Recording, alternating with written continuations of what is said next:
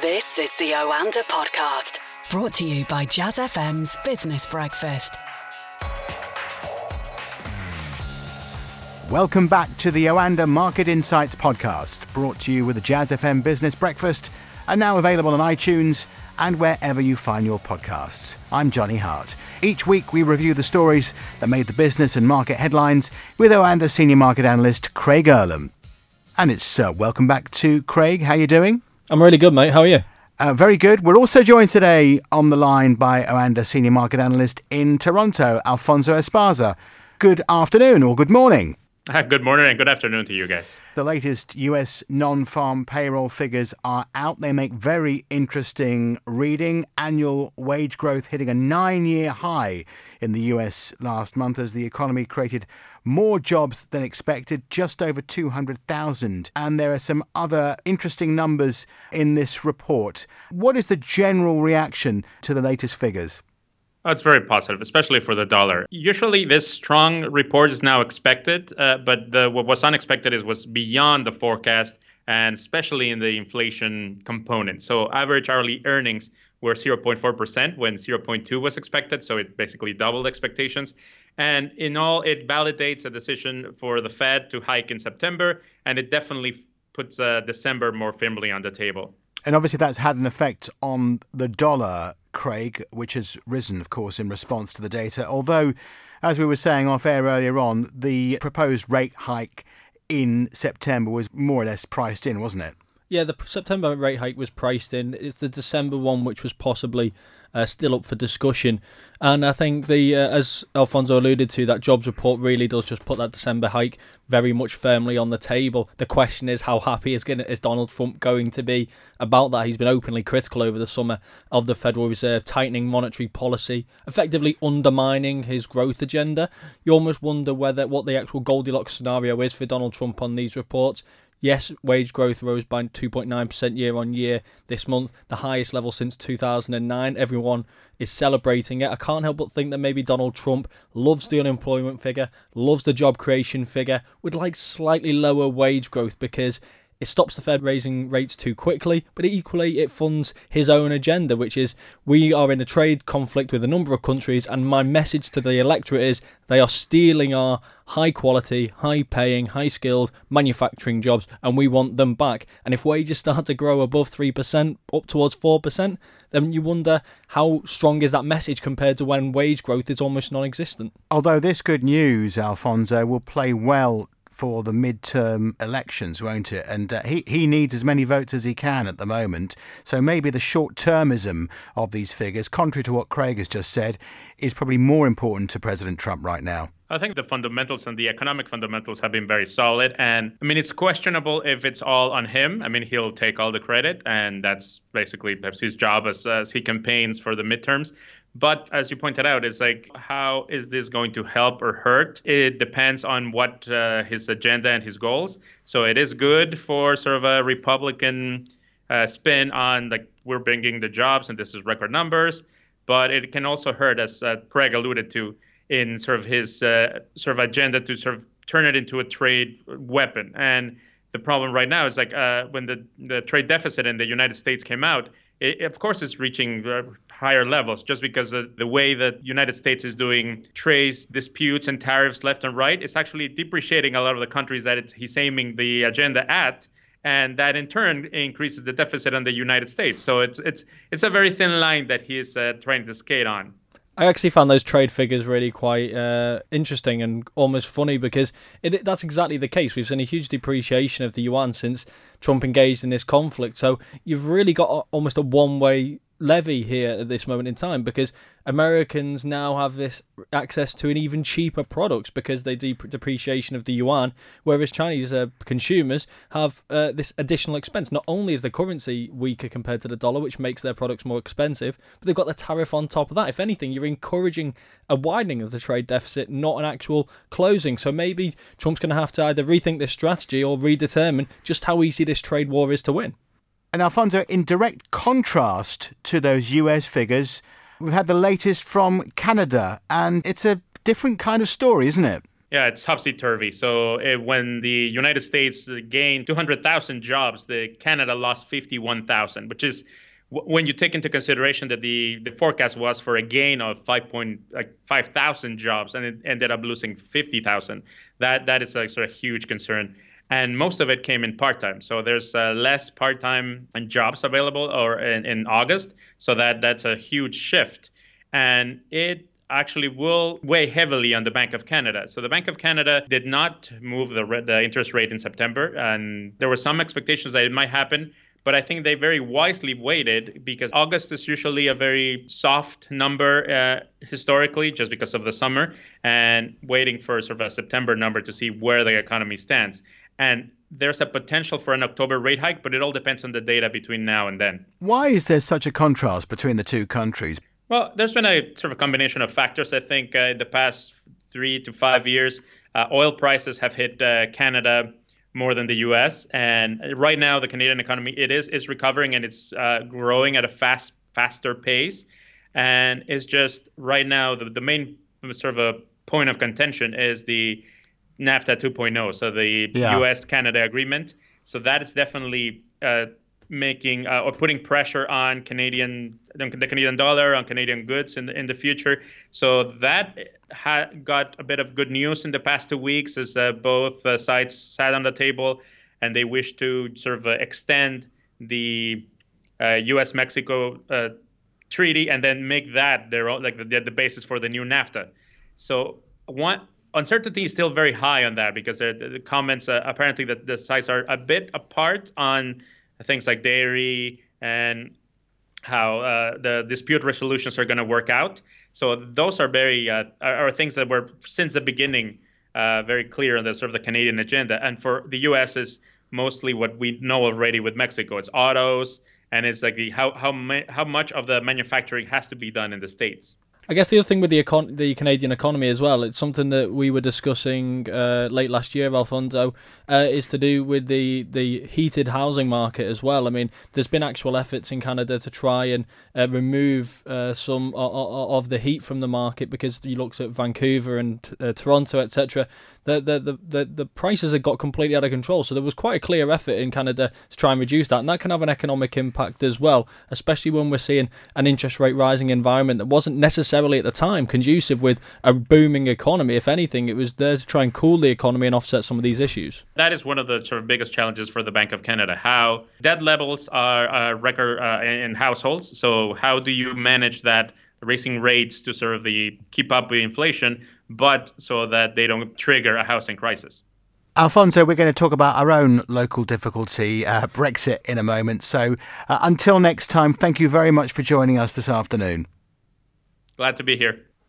Okay, let's get back to our own set of problems, Craig. And inevitably, I have to mention the B word, Brexit. It's been a very interesting week, actually, because as you can see by the graph for sterling, it's been up and down all week in response to good news about Brexit, whichever side of the coin you're on, or bad news about Brexit. What's been going on? Well, I think it has been an interesting week because nothing's actually really happened. It's been a week in which there's been a lot of speculation. It actually started towards the end of last week with Barnier's comment talking about how the UK is effectively going to get a bespoke trade deal, and everyone really got excited about this. Yes, we're finally moving forward. We're going to get our bespoke deal. Everything's going to be fine. And you know what? I mean, who knows? Maybe it will be, but I think Barnier maybe believed that we misinterpreted his message there, got a bit too excited. Or maybe he got a rap on the knuckles. Or maybe he got a rap on the knuckles. Yeah. He very much took a step back over the weekend, talking about the fact that the single market still needs to be protected. They're not going to let us cherry pick this same old analogies. And then that took a bit of the buzz out of the pound again. And then it got to the start of the week and we got these reports from Germany suggesting that Angela Merkel was willing to allow some details to be missing from the divorce agreement to be discussed over the next couple of years so as to get a deal over the line. Again, we get really excited. Finally, the EU's backing down. It's going to allow us to be vague in our commitment so that we don't get this no deal Brexit scenario. And perhaps that actually is going to be the case because there's a lot of things that don't need to be agreed for the next couple of years. We need to agree on the divorce. We don't need to agree on future relationships right now. We've got the transition deal there purely for that purpose. But then again, we saw some backtracking on that, because it's almost as if every time we get excited, there's this idea that we need to be slapped down a little bit, brought back down to reality. In reality, from this time last week, we've not actually made any progress whatsoever. I can't think of one positive or negative move that's happened. There may have been some form of negotiations happening, but nothing has fundamentally changed. The same issues do remain. One thing I would say from these reports is it would suggest, hopefully, that common sense is going to prevail, that neither side wants a no-deal Brexit. That's the only thing I've taken away from this. To be honest, it's always been the scenario which I've thought was going to pass one way or another. Even if we got a no-deal Brexit, I didn't think it was going to be this cliffhanger scenario in March. I thought that agree an extension, whatever. Either way, I do think this would suggest that different people in high-level positions are finally coming to the realisation now that we're really quickly running out of time, and it's time we get our bottoms into gear, because we can't just let this run to a cliff edge scenario. And as much as we want to be seen as the winners on each side of this equation, the most important thing is that when this separation happens, both economies can work together in the future, and both economies can move forward in their own way, because it's to no one's benefit, and it's at a time when there's already far too much instability around, far too much uncertainty around. This kind of self-inflicted pain is unnecessary. And this in a week where we had the spy scandal with the poisoning allegedly from those Russian agents reminded us all, in the West, let's say, or in the EU at least, need to stick together. This isn't just about economics, it's politics as well. Yeah, and that's one of the things I think we've discussed on recent podcasts as well, is this is not just an economic issue, this is a geopolitical issue as well. It's not just the UK and the EU that needs to find a way to maintain strong ties while at the same time managing this divorce. We know there's instability in other parts of the world. We know that the US will always be an ally, but equally we know it's an uncertain ally as well, because ultimately we can rely on Trump to do this. I don't think anyone can take that language anymore until we're in a post-Trump era, and assuming that we move from a post-Trump era into something that resembles something what we're used to, something more moderate, then we need, I think there's a realisation in Europe that there's only so many people that you can continually rely on. And that is extremely important in such an uncertain geopolitical environment, and with so many new risks. Like, this isn't just the old political landscape. There's so many new risks, and I think this is what the last 2 years has really taught us. These things are not just being fought in the open air. Like, the online side of things is extremely scary, and it reminds us why cooperation is needed between different governments, between different countries, etc., because it's an unknown landscape, it's uncharted territory. And despite this divorce, we share the same common values. And what's interesting, when you think about it, there is nobody in the EU, at least I don't think there is, who wants a no-deal Brexit. On the other hand, there are people in the UK who do want a no-deal Brexit. So if you balance the two together, maybe it's more likely that the EU are going to have to come up with a deal. Yeah, I mean, I think we have to remember it's probably a minority in the UK that want a no-deal Brexit. But it's unanimous on the other side. The other thing as well is the no-deal Brexiteers are quite an influential bunch, I think it's quite fair to say. So they do have a lot of sway on this side of the debate, and they are kind of managing the process from behind the scenes in a way. I think let's not forget, of course, that there's very little in terms of a majority for the Conservative government. Exactly. So everything seems to be on tenterhooks right now. Yeah. And I think if we look at Europe as well, it's not particularly straightforward, because these rising populist parties are not going to necessarily want to punish the UK in the same way. We've already heard these voices from Italy as well. They've very much almost taken our side on this, unsurprisingly, given that they also, the parties in charge would like a vote on the membership at some point as well, and have said so in the past. So they're very much taking our side on this. We shouldn't be mean to the UK. We should support them on their decision, and that's how it should be. So none of this is a straightforward decision. Everything is a balancing act. Couple more things to talk about, Craig. Big week for cryptocurrencies, but not a good one. No, and we had a report over the last couple of days, and it's always hard to narrow down which reports it is that's causing these dramatic moves. We saw a big sell-off in Bitcoin and therefore every other cryptocurrency pretty much over the last couple of days, because there was reports that that Goldman Sachs had delayed the decision on starting up a cryptocurrency trading desk. This was seen as big validation for the industry, remember, because a major investment bank starting a crypto desk is very positive. It shows that the industry is being taken more seriously. It allows for the potential of big institutional investors to put their money into the space, which naturally you would think would inflate the price, and possibly one of the reasons why we saw price being inflated prior to the turn of the year. And when they start to move away and they cite things like poor regulation and we need to see this landscape develop before they can become truly interested, that is a significant step back for the industry, and we did see it hit price. There were another couple of little stories as well which may have contributed to things from a much more technical standpoint, but I think this was the one which really seemed to be the trigger. Maybe we'll get a lot more volatility in Bitcoin because by its own standards, it's not been the most interesting space for a little while. It's been very much in a consolidation phase since the turn of the year, consolidating between this kind of $6,000-$7,000 level, which again is a wide range, but by its own standards, that's quite dull. We've also had this UK inflation report hearing, and a word or two from Bank of England Governor Mark Carney, who is now expected to extend his stay as the Governor of the Bank of England until 2020. Does the City like that? Yeah, I mean, I think stability in one area of the economy in such an important role is vital for the next 12 months.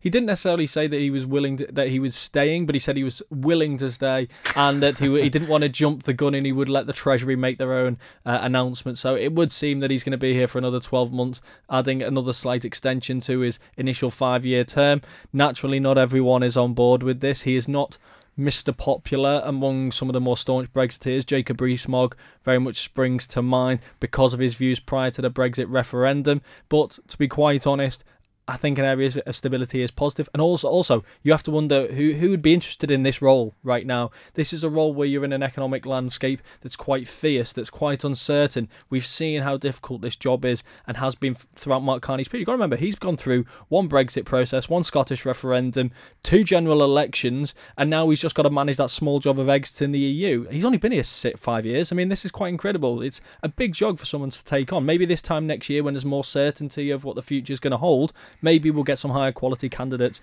that want to give the job a go. But I think that's one of the reasons why they've pushed for Mark Carney to extend.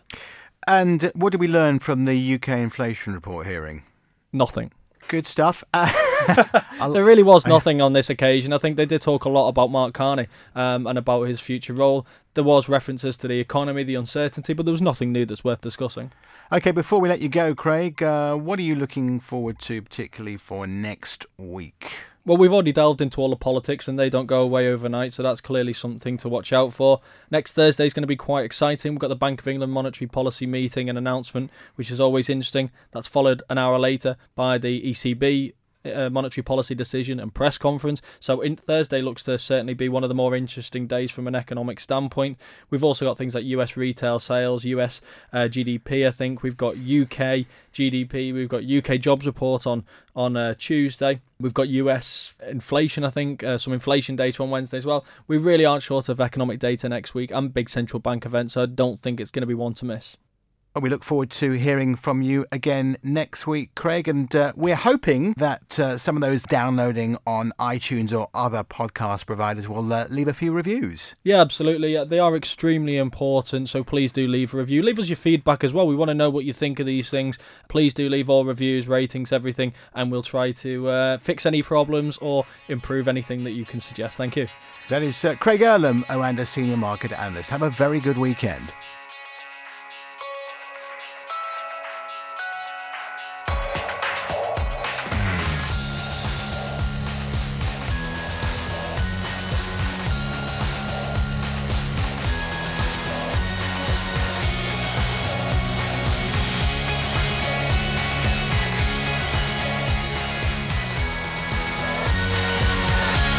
That was the Oanda podcast from the team behind Jazz FM's Business Breakfast, a daily early morning 30-minute briefing for the day ahead. On air from 6 a.m. Listen to Jazz FM on DAB, online, or just ask Alexa.